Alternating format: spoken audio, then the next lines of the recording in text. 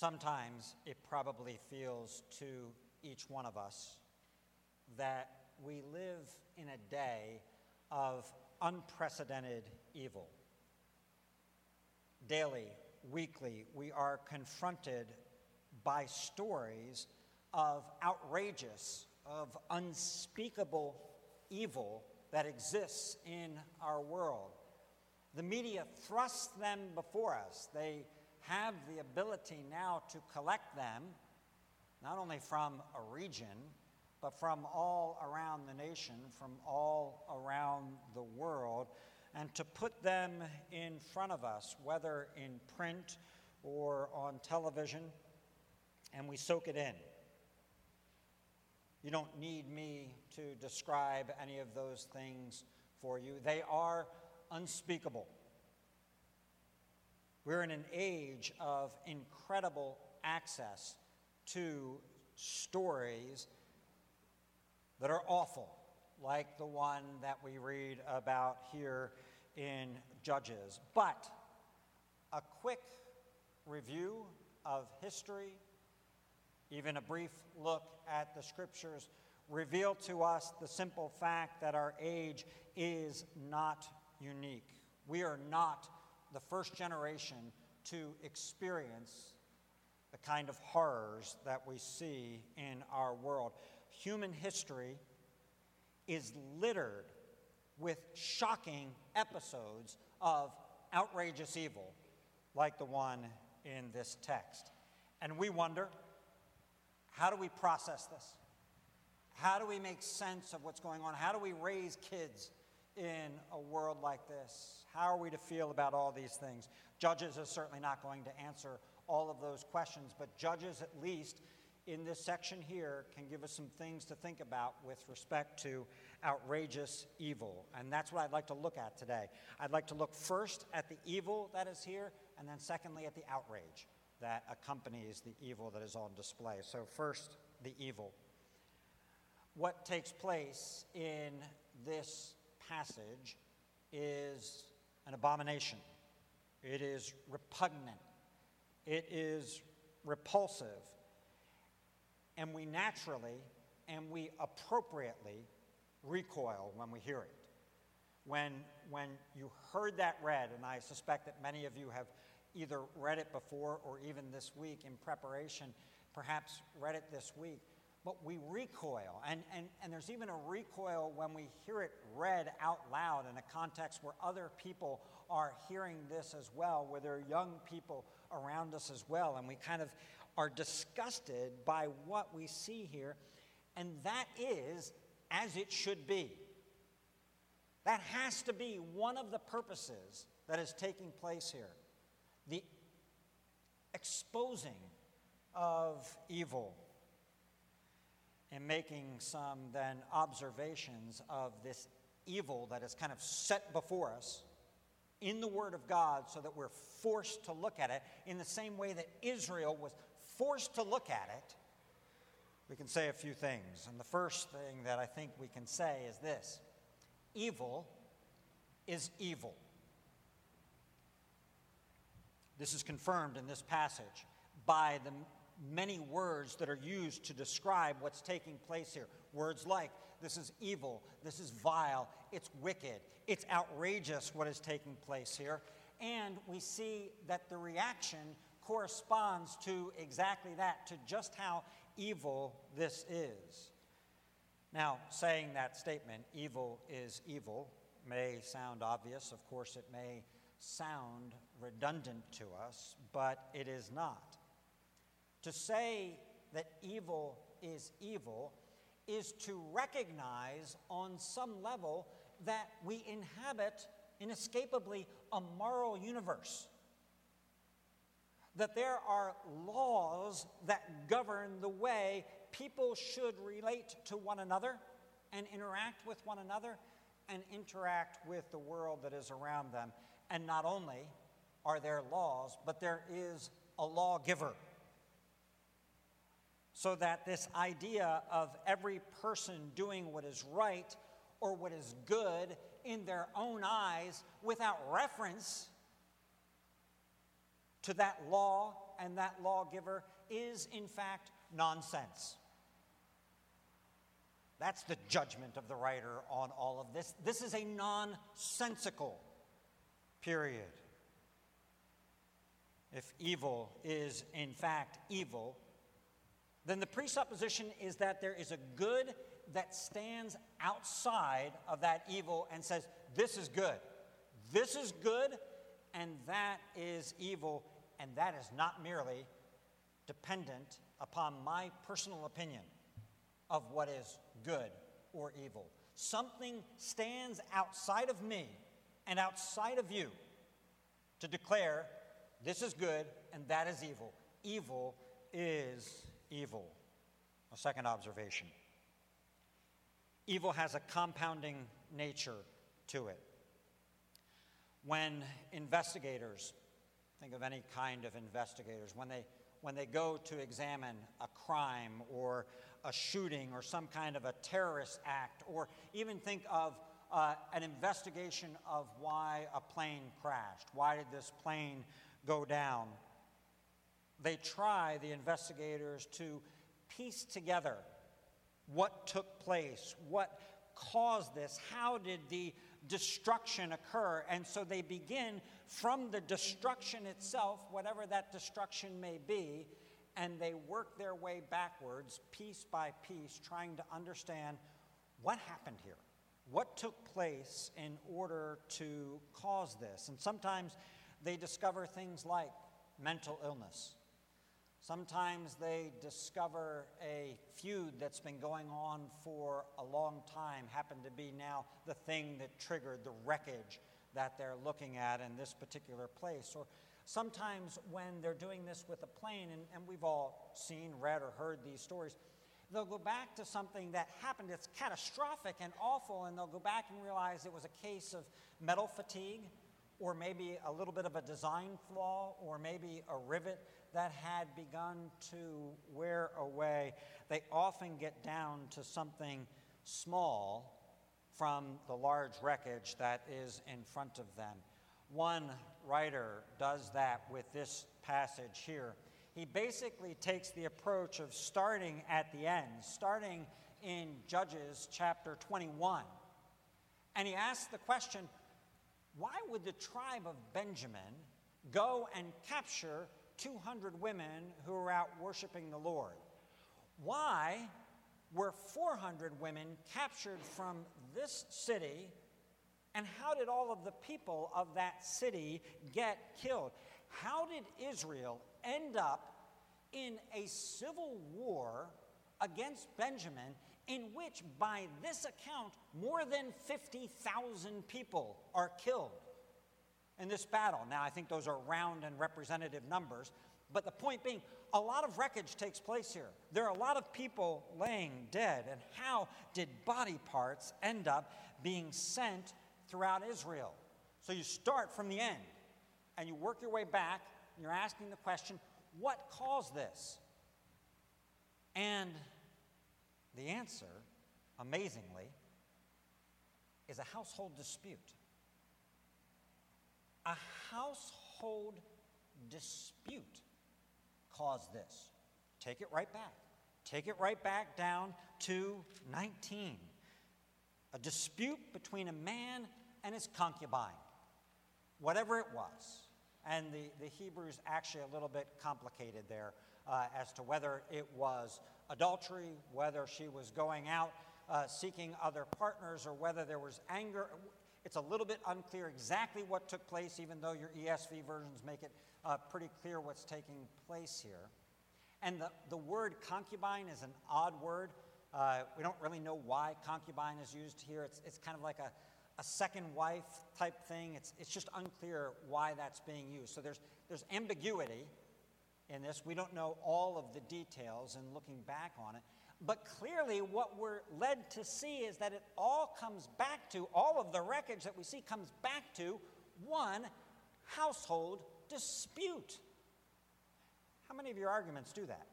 They can start with the dumbest, stupidest little thing, and they go boom, and they snowball into things, and you're thinking, how did this get started? How did we end up here from this? that was right here. This is the answer. Sin came into the world through one man, and death through sin, and so death spread to all men because all sinned. That's the principle. It's articulated on the front of your bulletin from Romans chapter 5. The way sin works. You think it can be confined to four walls? Within your four walls? We think that it can be small. Sin has a compounding aspect to it. A third observation. Evil has degrees. Sin is sin, and evil is evil. But to understand the book of Judges and the way that it is written, and to understand this passage in particular in its essence, we have to see the degradation of Israel that has taken place throughout the book and then within this story as well. Lower and lower she descends.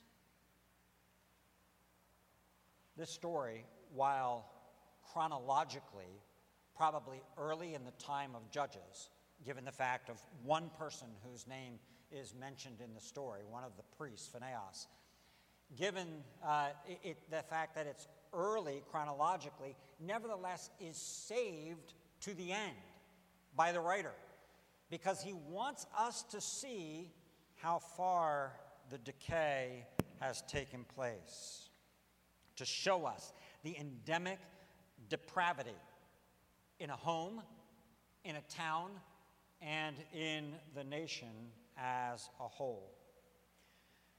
We have sometimes, I think this is probably true for many of us, we have sometimes been guilty of minimizing sin and its heinousness or relative heinousness by saying something to the effect of, well, everyone's a sinner. You know, this person did this, but I'm a sinner. Everybody makes mistakes. Everybody does things that are wrong. Now, there's truth to that, right? There's a level of truth, and I don't want to deny that. There is a level of truth to that thing. But that is not the final word that the Bible has to say about the nature of sin. The person who commits the sin, the person against whom the sin is committed, the circumstances surrounding it, the nature of the sin, all help us to see how heinous the thing is and how then outraged we should be about a particular sin. So this passage begins squarely within the realm of hospitality. Okay? Household dispute, leaves the household, boils over into the hospitality, kind of effusive hospitality, that is shown by the man's father-in-law, by the father of the concubine, of the wife. He shows effusive hospitality, and you could look at this entire thing that has taken place through the lens of hospitality. Do you love your neighbor? In one sense, is the very simple question that goes through a passage like this. How do you treat the stranger who comes into your place? It could be a failure of hospitality. Now, a failure of hospitality is bad. It's bad.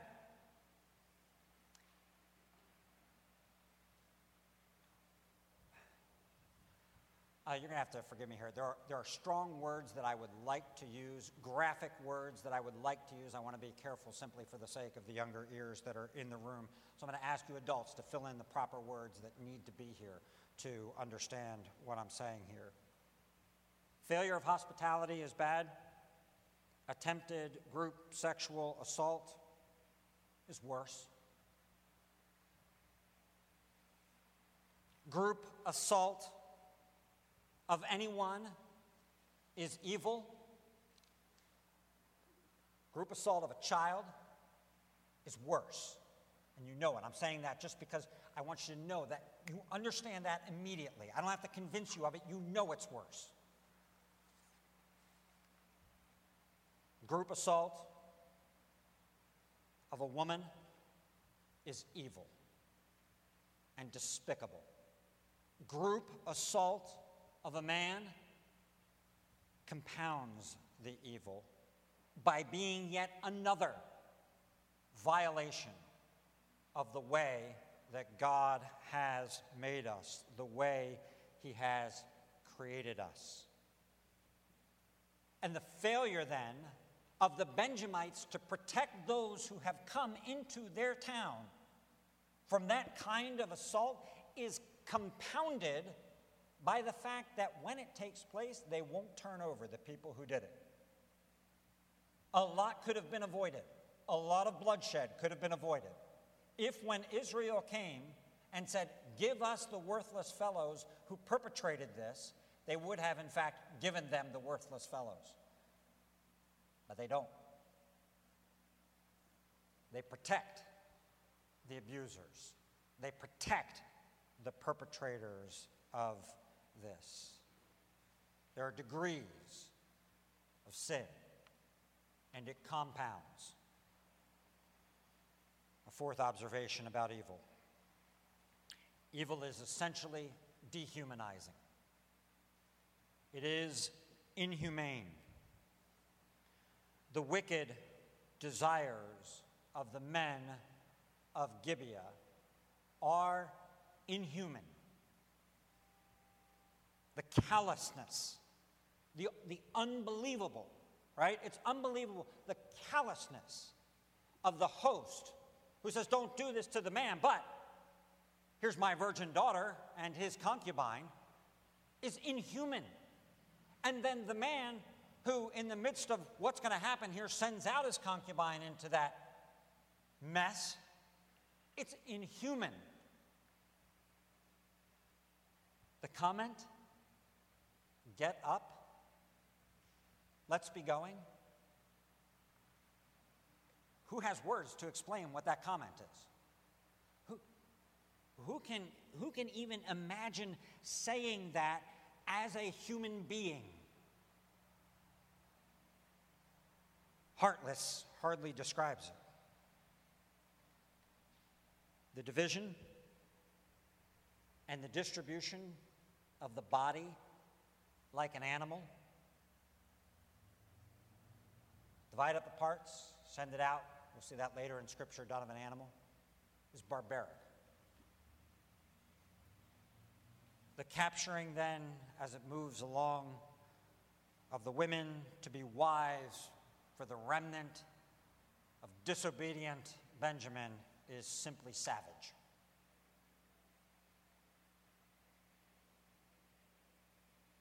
Evil, sin, sucks the humanity out of us.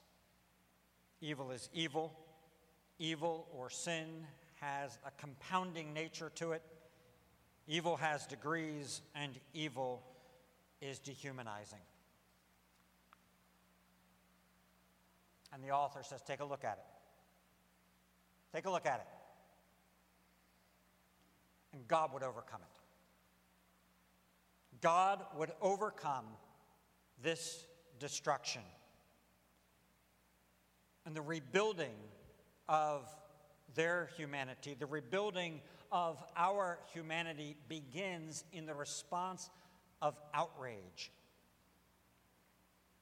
If, as someone has said, the distinguishing characteristic of absolute despair is silence.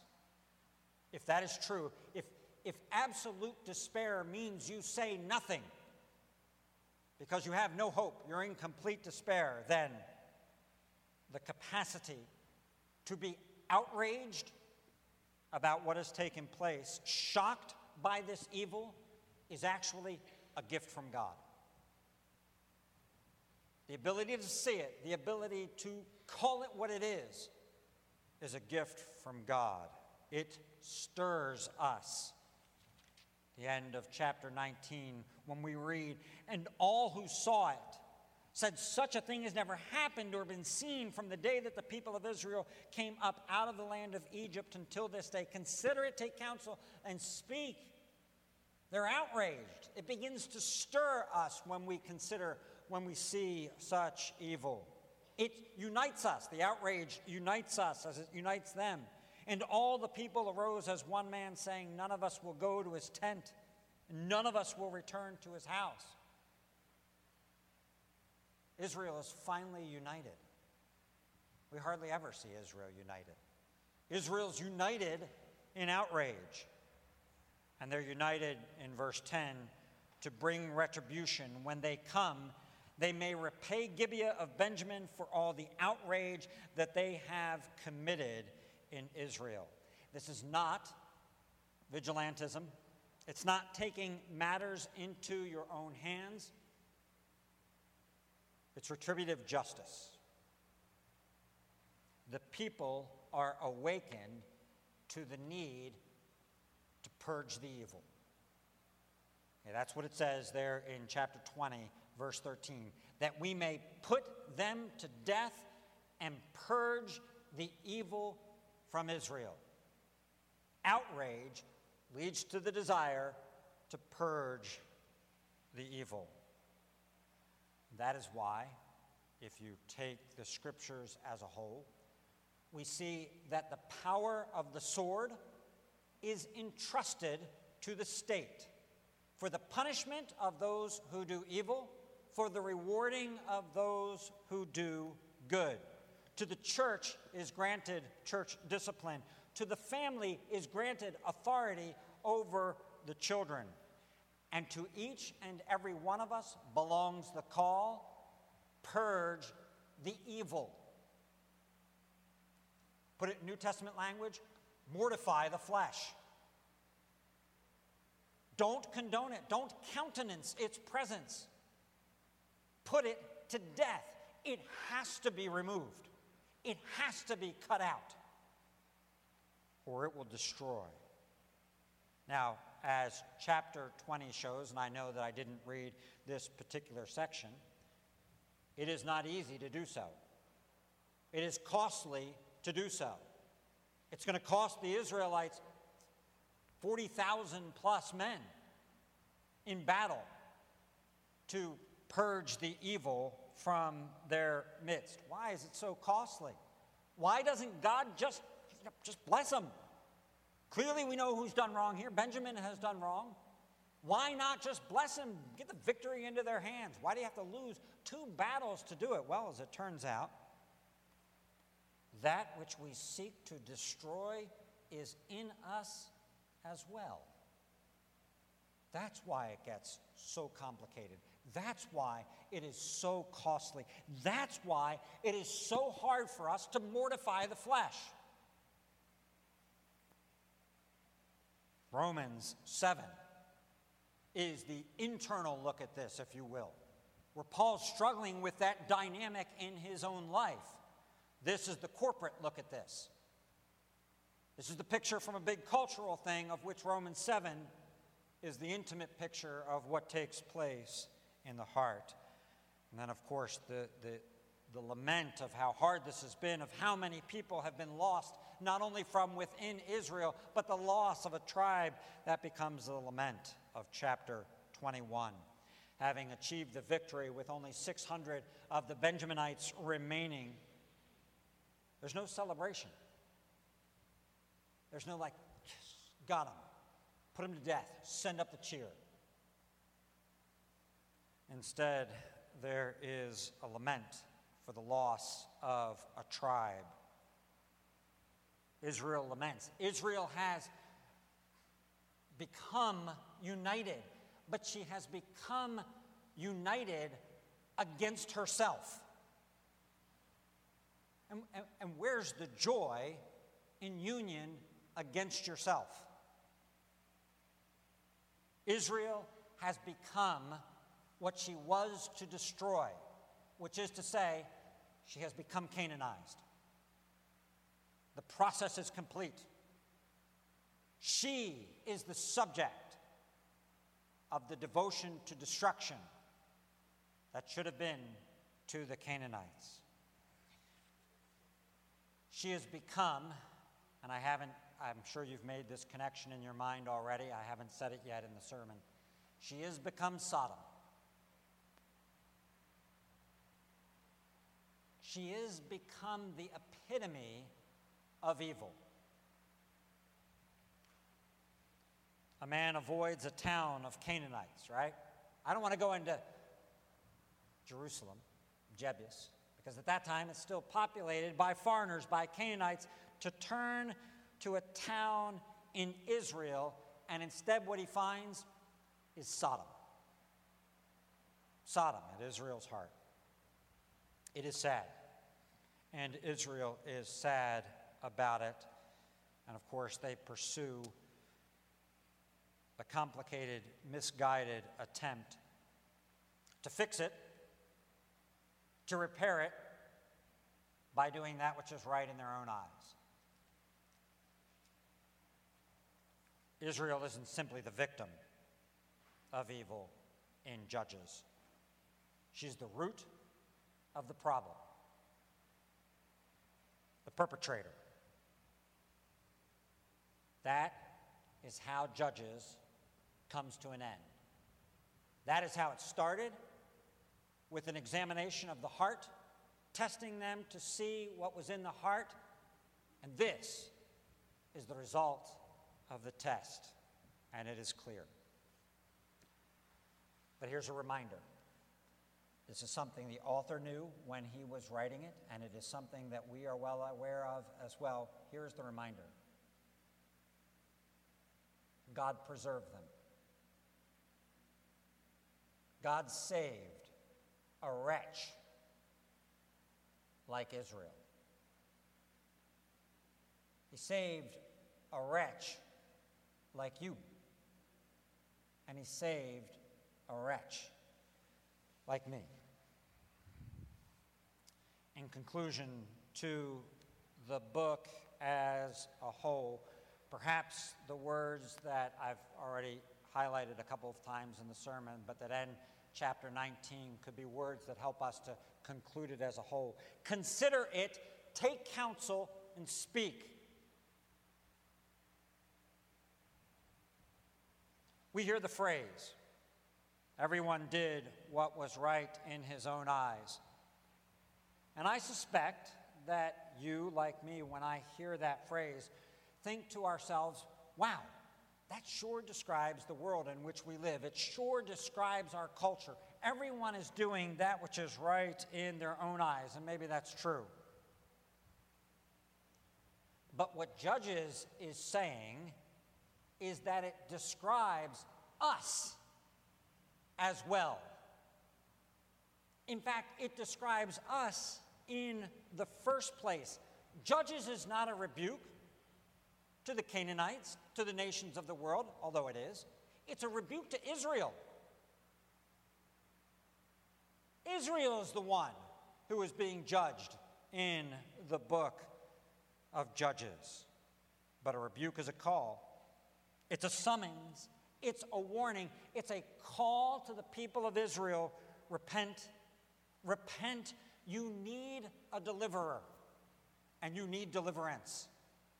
Throughout the book, we've asked, along with Israel, the question that I used as the title of the series as a whole from the book itself. Who is the man? Who's the one who's going to deliver us? We've shared their disappointment and learned with them that there is no man. For outrageous evil, when it is investigated, when you take a look at the outrageous evil and you begin to investigate it, and you take it back another step and another step and another step, you trace it back, and we find something that is dark and similar in each of us. Who then is the man? Is the question with which Israel is left. God will need to work the deliverance through a new man. And if you compare the way that sin works, it is the same way that then the righteousness of God works in the world. A God-man whose one act of righteousness will yield compound interest, justification, and life to men and women around the world. If we traced, why are we sitting here in this room? Why are there 100 plus of us sitting here in this room and sitting in other rooms and churches all around the area. If you trace this massive statement of God's blessing into the world and you say, where'd that come from? And you might trace it back 20 years and say, well, there were some people at 10th Church who wanted to plant a church, and they started this church. And you'd trace it back further, and you'd say, okay, when did 10th start? When did this blessing snowball like this? And you trace it far back, and what you will find is one man's act of righteousness. One man's act of righteousness has given birth to this blessing, a mirror of what takes place with sin in an amazing way. Evil is evil. Sin is deadly. Fight it with all you've got. Abhor evil. Battle for a pure heart. Consecrate yourself to the Lord. Pray, Lord, deliver us from evil. Deliver us from evil. Do not be overcome by evil, but overcome evil with good. In the end, though, and in the beginning of that fight, take refuge in the one whom God has sent, in the Savior, Jesus Christ. His grace taught your heart to fear. His grace enables you to see how abhorrent this text is. His grace, your fears relieved. His grace has brought you safe thus far.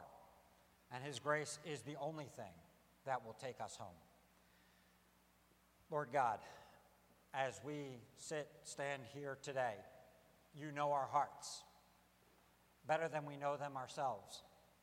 Search them and see if there be any wicked way in us, any anxious way in us, and purge it out and lead us in the way everlasting. Jesus, you are a mighty Savior, greater than all our sin. Thank you for your victory. We pray that you would help us then as your servants to fight. Grant us your grace and your strength and your spirit to do so. We pray in your name. Amen.